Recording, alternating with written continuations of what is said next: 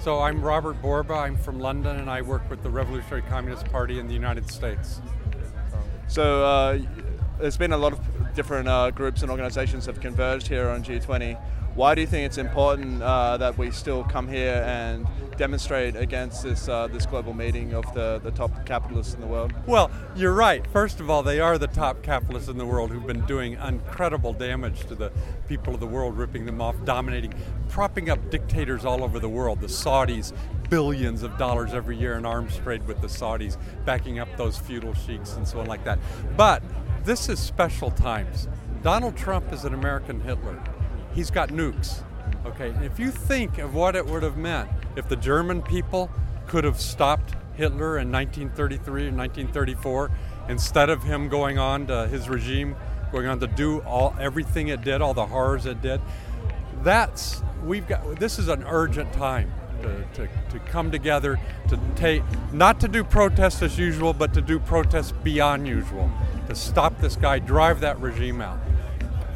When myself and a comrade of yours were talking before, I was talking about the history of these demonstrations. Indie Media itself was born from Seattle and the mass global anti-capitalist demonstrations there. In recent years, it seems there's been a decline of global anti-capitalist demonstrations. I mean, it's great to see so many people here now, but it still doesn't feel as though it has the same vibrancy. And if the times are as dire as you're describing with someone like Trump or these kind of quite sociopathic leaders in power, why do you feel like what has happened for there not to be such mass mobilizations, and also for there to be almost a watering down of these mobilizations and, more like, we need to just reform the United Nations, this kind of stuff, rather than genuine militant anti-capitalism that we saw in the late 90s and early 2000s?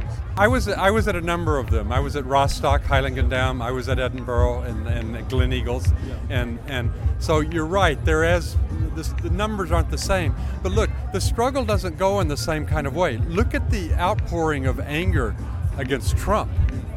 No president's election has ever been greeted with that kind of mass outpouring of rage and anger and determination to fight that regime and so on. So it's taking some different forms. But one thing I've been thinking about a lot here in Europe is I think there's been an effort on the part of the ruling classes in these countries to try to reassure people, like Merkel's in charge, she's not Trump, and then in France, the French elite did a lot to sort of, stop Marine Le Pen and the Front National and so on like that, and they put in Macron, and I think they're trying to calm out some of that discontent. But nonetheless, these societies are being ripped apart. They're being polarized in unprecedented ways. And I think that's going to give rise to maybe unforeseeable outbursts and so on. It's like, jolts in the system when something like Trump came out of nowhere and he had a long history of all that Tea Party, right-wing Christian fascist type of stuff developing and brewing, but still, his victory was a little bit of took people by surprise.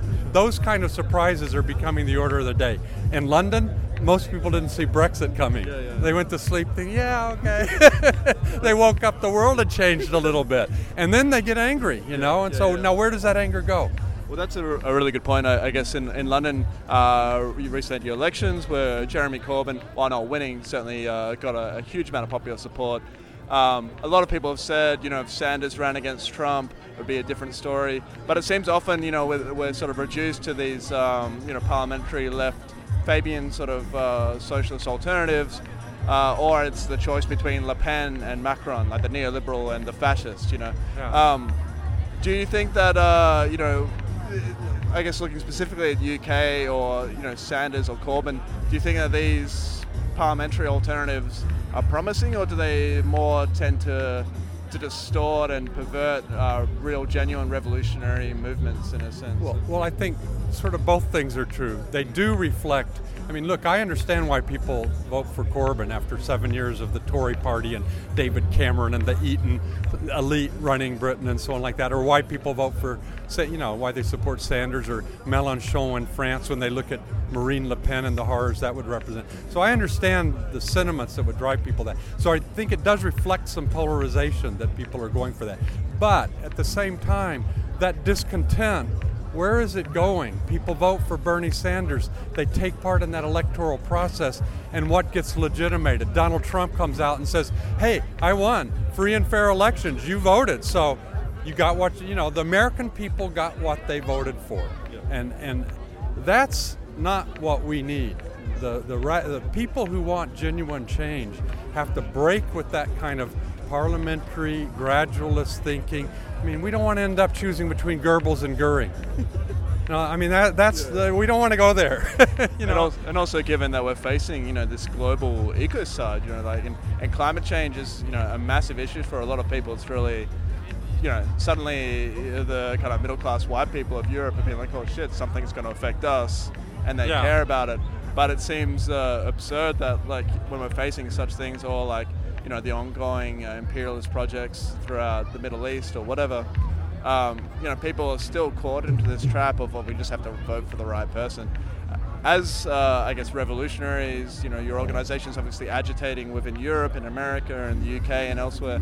What role do we play within these broader, often more reformist movements? Is it just important to be here to try and win people over? Man, it's fun. It's fun talking with you but your questions, you raise a lot of stuff every question. So, okay, look, that thing about the middle class, okay, one of the things that's always kept down revolutionary potential, I'll speak for the United States, right, is you got these black masses who are basically locked in cities. It's almost like an open fence prison. The cops keep them down. A lot of threat of violence is always imminent, okay? And so they rise up periodically. The Black Lives Matter thing, the fight against police murder and brutality. But they rise up and they look around and, hey, there's a lot of white people out there, and what are they doing, and so on like that. But look what's happened now. We've had this upsurge against Trayvon Martin and all that, Michael Brown and all that, thousands and hundreds of thousands of people in the street protesting that. Now we've got lots and lots of those white middle class people taking over airports and stuff like that. Now, what if we could get something going, some churning from below, where we're producing some kind of, hey, the white people look and see the black people are fighting the same enemy that they're fighting and going at the same system. And the blacks look around and say, hey, we got allies. Hey man, we can breathe. We got a chance to maybe really make some fundamental change in this system. That kind of prospect, which could be brought into being, be brought into being by what they do to Trump sending federal cops into Chicago. I don't know if you know that, but it's like, it's a little bit of militarization of the way they're going to deal with the brothers and sisters in the ghetto. So how are they going to deal with that? How are the black people going to deal with that? This is times when there's great dangers, but there's also, you can see some possibilities for an alignment that we haven't seen in the United States, for instance, in a long time. So we need to not be taking that and saying, wait for 2018, wait for 2020, then we can get Elizabeth Warren elected president or whatever. You know what I mean? That's a trap. Including because Trump can do all kinds of stuff between now and then. If you had some kind of jihadist attack happen in America, some kind of nasty attack like that happen, what's he going to do? He's going to clamp down hard. So we need to be moving at top speed and seizing on every opportunity and calling people to stand up in urgent times.